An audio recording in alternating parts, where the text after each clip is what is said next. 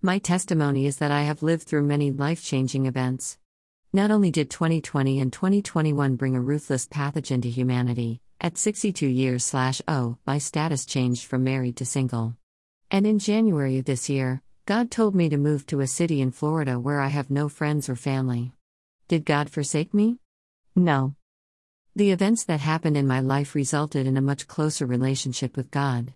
The peace that God gives is priceless. I will answer them before they even call to me. While they are still talking about their needs, I will go ahead and answer their prayers.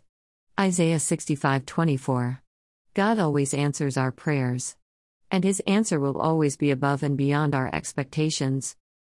Lord, I want my faith in You to increase was my prayer. Not only can I enjoy my new life, but I also have time to have an in-depth study of the Bible every day. I am truly amazed by the treasure map that God has given to us. If you desire a complete understanding of who God is and how we can transform into becoming holy and acceptable to God, pray for the indwelling of the Holy Spirit and diligently study the Word of God. Fact: through consistent prayer and studying, Satan is defeated. We also gain the confidence of knowing who we are, children of God, and learn to completely depend on God. Our Heavenly Father has promised to never forsake us. Even when we fall deep into sin, all we have to do is confess, repent, and ask for forgiveness. God's grace and mercies provide us with new beginnings. Truth: we have the hope and assurance that God will always be faithful. It is up to us to obey. The fear of the Lord is the beginning of knowledge. Fools despise wisdom and instruction.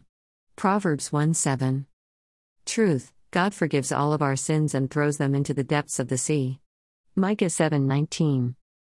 Fake news: Satan will be forgiven if he only asks God for forgiveness. Revelation 29. Truth: God can heal you from all past emotional, mental, and physical abuse. Jeremiah 32:27, Psalm 147:3. Fake news: you will need therapy for the rest of your life.